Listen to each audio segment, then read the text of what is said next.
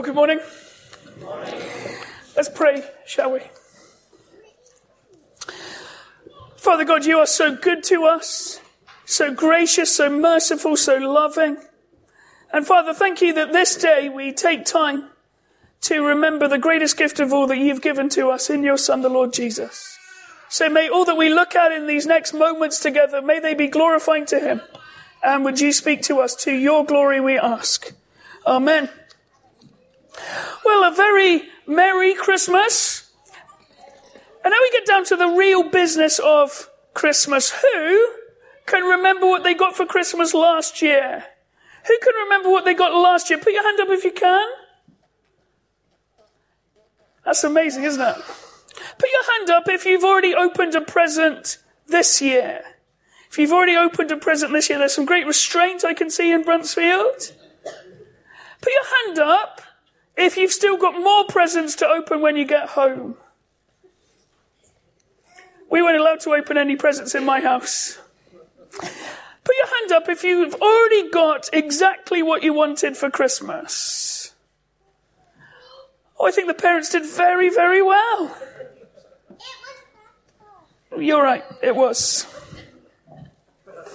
What I want to talk to you about this morning is presents, is gifts, is what they're all about and why they're important. For example, if you shelled out unimaginatively and gave the ones that you love all the presents from the 12 days of Christmas, you would have spent a remarkable £27,097.55. It's quite an expensive Christmas. The most expensive Christmas present on the list would be the 7 swans, coming in at just over £10,000. The 2 turtle doves, on the other hand, have increased the most since last year. They're up to about £300, which is a 30% increase on what you would have paid for Christmas 2015.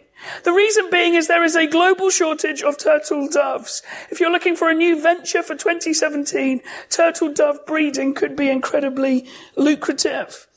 The 12 drummers drumming, 11 pipers piping, 9 dancing ladies and 8 meals a making will all cost you more than last year, principally because of increases in the living wage.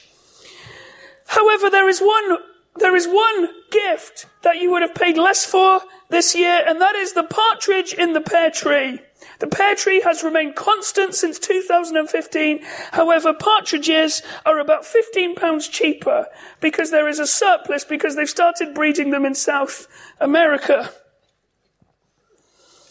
I'm sure, though, many of you broke with the tradition. You've all got more imagination than just shelling out for random birds, random people, and gold rings. So I wonder what you did get. I've been passing Mrs. Gemmell a lot of hints over the years about what I'd like to be in my stocking. This was the first thing I wanted, a chess set.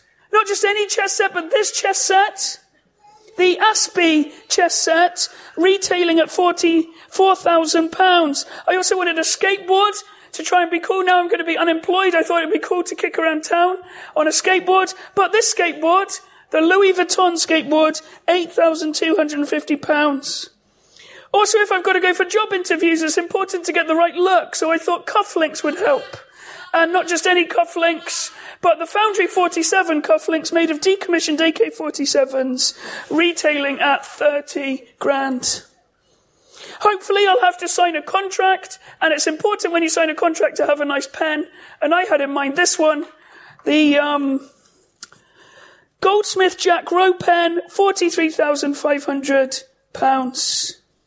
And also you have to be clean shaven for a job interview, so I needed a new razor because I don't have one. 100 grand for the Zafiro razor. Now I know my wife loves me, so I'm pretty sure my stocking will be bursting with all of those presents and lots more besides. But I wonder, what did you want most for your Christmas? What gifts are you looking to open this afternoon? And I want to tell you about a gift that's available for all of us that makes all of those look like knickknacks and trash. A gift that is utterly amazing. A gift that is available to all of us. And I want to tell you the story of it from John chapter 4. Now the story takes place next to a village in the back of nowhere called Sychar up in Samaria. It is the middle of the day. It is boiling hot. There is no one around. The streets are utterly deserted, like the streets of Edinburgh driving in this morning. There's nobody about. It's the middle of the day. All the people have been doing their work early in the morning to escape the heat, and now they're back home enjoying life. But in this scene, in this village in Sychar, there is one lonely figure sitting by a well. He has journeyed a long way from down south in Judea. His name is Jesus. And he sits there alone. Jesus had traveled with his disciples, but they've all dispersed to try and find food. And Jesus sits there alone, resting after the long journey. Jesus sits there alone in the boiling heat, and all of a sudden a lone woman comes to the well to draw water. She is notorious in Sychar. She has a bad reputation. She has been married 5 times and is having a relationship and living with a man she is not married to. She's found life very unsatisfying. She's alone, and she comes to get water in the middle of the day because it's just less hassle than seeing and listening to all the other women make her feel horrible and reminding her what a mess she's made of her life. And she gets to the well and she sees Jesus, this lone Jewish man, as a Samaritan woman, and she's very anxious. This meeting is socially unacceptable. Jesus was a Jew and she was a Samaritan, and they don't mix. Jesus was a man and she was a woman, and they don't mix. Jesus was a holy man and she was in everyone's eyes a notorious sinner, and they don't mix. This meeting breaks every social convention imaginable. Not only were they in the same space by the well, but Jesus sparks up a conversation. He says this, "Will you give me something to drink?"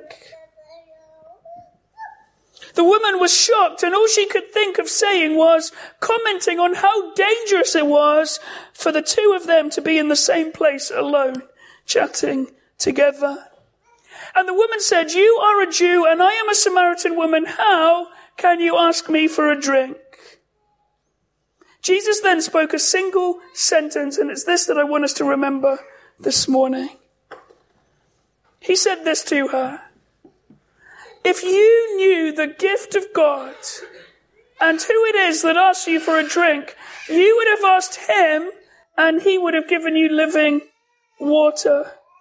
Let me say that again slowly. If you knew the gift of God and who it is that asks you for a drink, you would have asked him and he would have given you living water. Jesus here is saying something absolutely remarkable about the greatest gift that he is, the greatest gift that's available to each of us today. He refers to himself as the gift of God. This woman comes utterly dissatisfied in life, is very worried about the conversation they're happening, and right in the middle, Jesus says, "If you knew the gift of God." He says, "I am the gift of God. I am priceless, eternally valuable, unique, unfathomable. I am an undeserved gift that God has given you."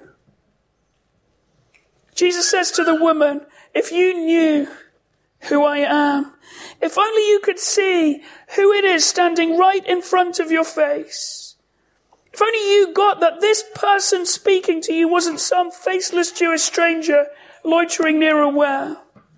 If you could only see, if you would only realize that you are having a conversation with God himself, God's perfect gift of his perfect Son to a lost and fallen world."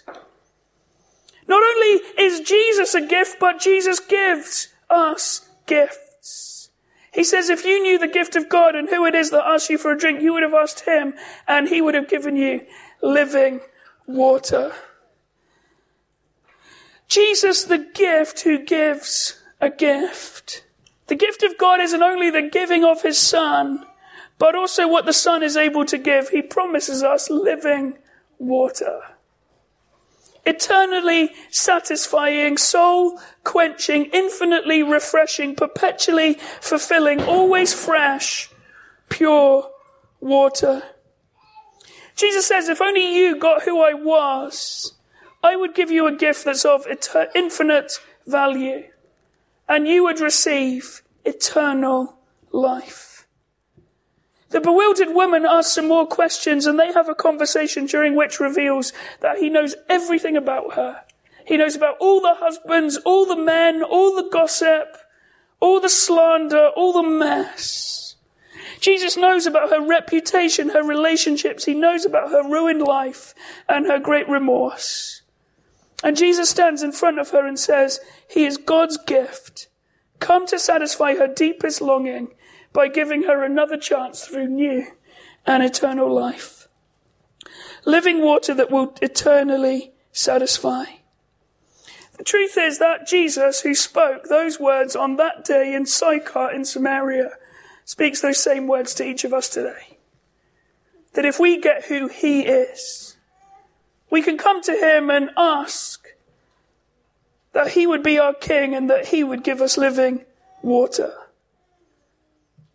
So when we open our gifts today, let's remember these words. If you knew the gift of God, who Jesus is, you would ask him and he would give you living water. So with that, I am finished.